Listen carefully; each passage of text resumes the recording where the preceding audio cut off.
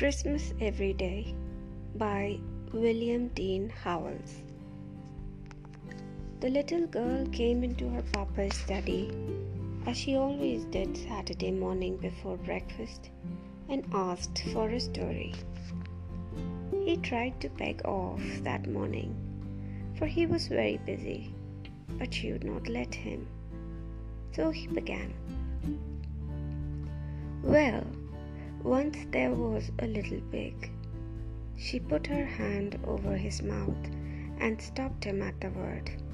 She said she had heard little pig stories till she was perfectly sick of them. Well, what kind of story shall I tell then? About Christmas. It's getting to be the season. It's past Thanksgiving already. It seems to me, her papa argued, that I have told as often about Christmas as I have about little pigs. No difference. Christmas is more interesting. Well, her papa roused himself from his writing by a great effort. Well then, I'll tell you about the little girl that wanted it Christmas every day in the year. How would you like that? First rate, said the little girl, and she nestled into comfortable shape in his lap, ready for listening.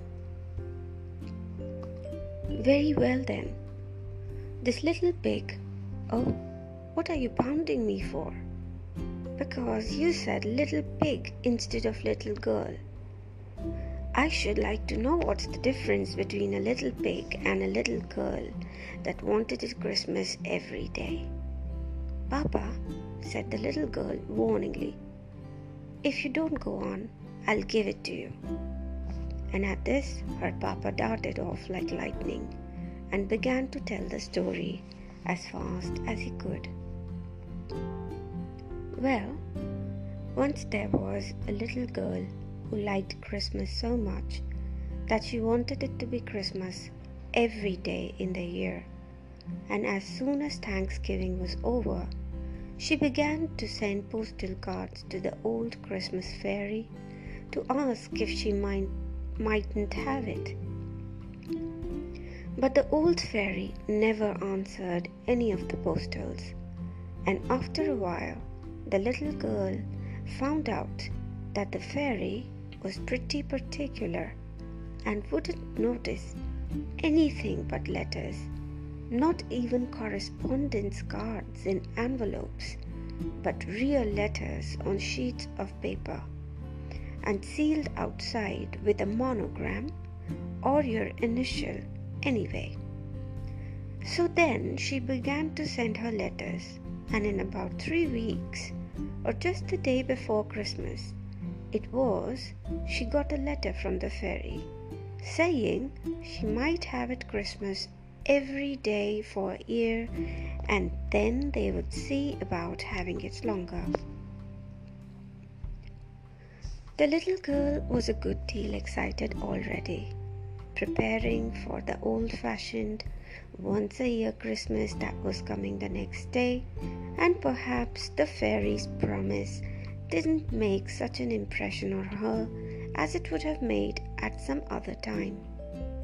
She just resolved to keep it to herself and surprise everybody with it as it kept coming true, and then it slipped out of her mind altogether. She had a splendid Christmas. She went to bed early so as to let Santa Claus have a chance at the stockings, and in the morning she was up the first of anybody and went and felt them and found hers all lumpy with packages of candy and oranges and grapes and pocketbooks and rubber balls and all kinds of small presents, and her big brothers with nothing but the tongs in them, and her young lady sisters with a new silk umbrella, and her papas and mamas with potatoes and pieces of coal wrapped up in tissue paper, just as they always had every Christmas. Then she waited around till the rest of the family were up, and she was the first to burst into the library when the doors were opened and look at the large presents laid out on the library table, books and portfolios and boxes of stationery and breastpins and dolls and little stoves and dozens of handkerchiefs and inkstands and skates and snow shovels and photograph frames and little easels and boxes of watercolors and Turkish paste and nougat and candied cherries and dolls' houses and waterproofs and the big Christmas tree lighted and standing in a waste basket in the middle. She had a splendid Christmas day. She ate so much candy that she did not want any breakfast, and the whole forenoon the presents kept pouring in that the expressman had not had time to deliver the night before. And she went round giving the presents she had got for other people, and came home and ate turkey and cranberry for dinner, and plum pudding and nuts and raisins and oranges and more candy, and then went out and coasted, and came in with a stomach ache, crying, and her papa said he would see if his house was turned into that sort of fool's paradise another year. And they had a light supper, and pretty early everybody went to bed cross. Here the little girl pounded her papa in the back again. "Well, what now? Did I say pigs? You made them act like pigs." "Well, didn't they? No matter. You oughtn't to put it into a story." "Very well then, I'll take it all out." Her father went on. The little girl slept very heavily, and she slept very late. But she was wakened at last by the other children dancing round her bed with their stockings full of presents in their hands. "What is it?" said the little girl, as she rubbed her eyes and tried to rise up in bed. "Christmas, Christmas, Christmas!" they all shouted and waved their stockings. "Nonsense! It was Christmas yesterday." Her brothers and sisters just laughed. "We don't know about that. It's Christmas today anyway. You come into the library and see." Then all at once it flashed on the little girl that the fairy was keeping her promise, and her year of Christmases was beginning. She was dreadfully sleepy, but she sprang up like a lark that had overeaten itself and gone to bed cross, and darted into the library. There it was again, books and portfolios and boxes of stationery and breastpins. "You needn't go over it all, Papa. I guess I can remember just what was there," said the little girl. Well, and there was the Christmas tree blazing away, and the family picking out their presents, but looking pretty sleepy, and her father perfectly puzzled, and her mother ready to cry. "I'm sure I don't see how I'm to dispose of all these things," said her mother, and her father said it seems to him they had had something just like it the day before, but he supposed he might have dreamed it. This struck the little girl as the best kind of a joke, and so she ate so much candy she didn't want any breakfast, and went around carrying presents, and had turkey and cranberry for dinner, and then went out and coasted and came in with a "Papa." "Well, what now? What did you promise, you forgetful thing?" Oh, yes. Well, the next day it was just the same thing over again, but everybody getting crosser, and at the end of a week's time, so many people had lost their tempers that you could pick up lost tempers anywhere. They perfectly strewed the ground. Even when people tried to recover their tempers, they usually got somebody else's, and it made the most dreadful mix. The little girl began to get frightened, keeping the secret all to herself. She wanted to tell her mother, but she didn't dare to, and she was ashamed to ask the fairy to take back her gift. It seemed ungrateful and ill-bred, and she thought she would try to stand it, but she hardly knew how she could for a whole year. So it went on, and it was Christmas on St. Valentine's Day and Washington's birthday, just the same as any day, and it didn't skip even the 1st of April, though everything was counterfeit that day, and that was some little relief. After a while, coal and potatoes began to be awfully scarce, so many had been wrapped up in tissue paper to fool papas and mamas with. Turkeys got to be about $1,000 apiece. "Papa, well, what? You're beginning to fib." "Well, 2,000 then." And they got to passing off almost anything for turkeys, half-grown hummingbirds, and even rocks out of the Arabian Nights. The real turkeys were so scarce, and cranberries, well, they asked a diamond apiece for cranberries. All the woods and orchards were cut down for Christmas trees, and where the woods and orchards used to be, it looked just like a stubble field with the stumps. After a while, they had to make Christmas trees out of rags and stuff them with bran like old-fashioned dolls. But there were plenty of rags because people got so poor buying presents for one another, and they couldn't get any new clothes, and they just wore their old ones to tatters.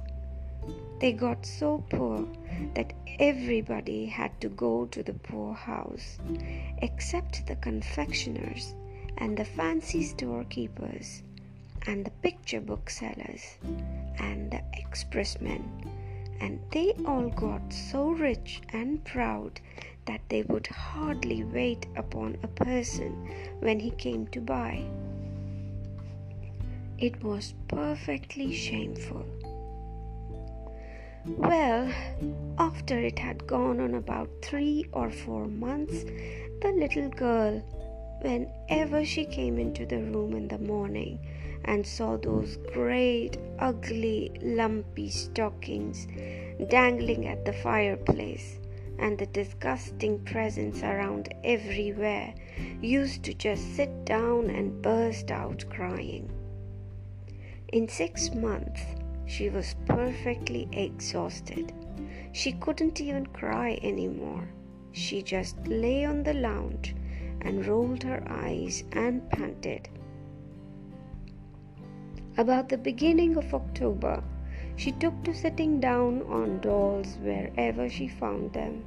French dolls or any kind.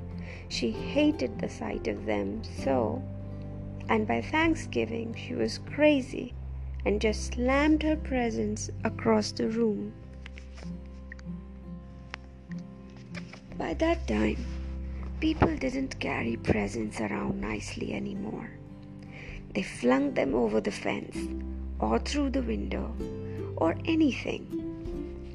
And instead of running their tongues out and taking great pains to write for dear Papa or Mama or brother or sister or Susie or Sammy or Billy or Bobby or Jimmy or Jenny or whoever it was, and troubling to get the spelling right and then signing their names and Xmas 18, they used to write in the gift box, "Take it, you horrid old thing," and then go and bang it against the front door.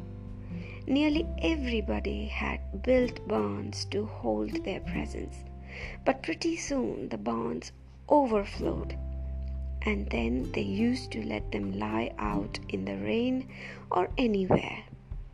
Sometimes the police used to come and tell them to shovel their presents off the sidewalk, or they would arrest them. "I thought you said everybody had gone to the poorhouse," interrupted the little girl. "They did go, at first," said her papa. "But after a while, the poorhouses got so full that they had to send the people back to their own houses. They tried to cry when they got back, but they couldn't make the least sound. Why couldn't they? Because they had lost their voices, saying Merry Christmas so much.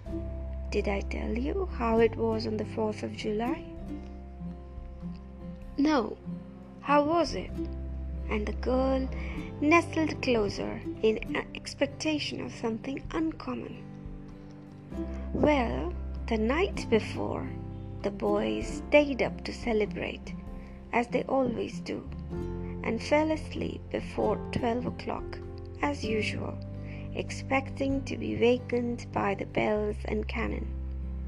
But it was nearly 8 o'clock before the first boy in the United States woke up, and then he found out what the trouble was. As soon as he could get his clothes on, he ran out of the house and smashed a big cannon torpedo down on the pavement. But it didn't make any more noise than a damp wad of paper. And after he tried about 20 or 30 more, he began to pick them up and look at them. Every single torpedo was a big raisin. Then he just retreated upstairs and examined his firecrackers and toy pistol and $2 collection of fireworks, and found that they were nothing but sugar and candy painted up to look like fireworks. Before 10 o'clock, every boy in the United States found out that this 4th of July things had turned into Christmas things, and then they just sat down and cried. They were so mad. There are about 20 million boys in the United States, and so you can imagine what a noise they made. Some men got together before night with a little powder that hadn't turned into purple sugar yet, and they said they would fire off one cannon anyway. But the cannon burst into 1,000 pieces, for it was nothing but rock candy, and some of the men nearly got killed. The 4th of July orations all turned into Christmas carols, and when anybody tried to read the declaration, instead of saying, "When in the course of human events it becomes necessary," he was sure to sing, "God rest you merry gentlemen." It was perfectly awful. The little girl drew a deep sigh of satisfaction. "And how was it at Thanksgiving?"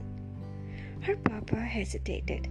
"Well, I'm almost afraid to tell you. I'm afraid you'll think it's wicked." "Well, tell, anyway," said the little girl. "Well, before it came Thanksgiving, it had leaked out who had caused all these Christmases. The little girl had suffered so much that she had talked about it in her sleep, and after that hardly anybody would play with her. People just perfectly despised her, because if it had not been for her greediness, it wouldn't have happened. And now, when it came Thanksgiving, she wanted them to go to church and have squash pie and turkey and show their gratitude. They said that all the turkeys had been eaten up for her old Christmas dinners, and if she would stop the Christmases, they would see about the gratitude. Wasn't it dreadful? And the very next day, the little girl began to send letters to the Christmas fairy and then telegrams to stop it. But it didn't do any good. And then she got to calling at the fairy's house. But the girl that came to the door always said, "Not at home," or "engaged," or "at dinner," or something like that. And so it went on till it came to the old once-a-year Christmas Eve. The little girl fell asleep, and when she woke up in the morning, she found it was all nothing but a dream, suggested the little girl. "No, indeed," said her papa. "It was all every bit true." Well, what did she find out then? Why, that it wasn't Christmas at last, and wasn't ever going to be any more. Now it's time for breakfast. The little girl held her papa fast round the neck. "You shan't go if you're going to leave it so." "How do you want it left?" "Christmas once a year." "All right," said her papa, and he went on again. Well, there was the greatest rejoicing all over the country, and it extended clear up into Canada. The people met together everywhere and kissed and cried for joy. The city carts went around and gathered up all the candy and raisins and nuts and dumped them into the river, and it made the fish perfectly sick, and the whole United States, as far out as Alaska, was one blaze of bonfires, where the children were burning up their gift books and presents of all kinds. They had the greatest time. The little girl went to thank the old fairy because she had stopped its being Christmas, and she said she hoped she would keep her promise and see that Christmas never came again. Then the fairy frowned and asked her if she was sure she knew what she meant, and the little girl asked her why not, and the old fairy said that now she was behaving just as greedily as ever, and she'd better look out. This made the little girl think it all over carefully again, and she said she would be willing to have it Christmas about once in 1,000 years, and then she said 100, and then she said 10, and then at last she got down to 1. Then the fairy said that was the good old way that had pleased people ever since Christmas began, and she was agreed. Then the little girl said, "What are your shoes made of?" And the fairy said, "Leather." And the little girl said, "Bargains done forever," and skipped off and hippity-hopped the whole way home. She was so glad. "How will that do?" asked the papa.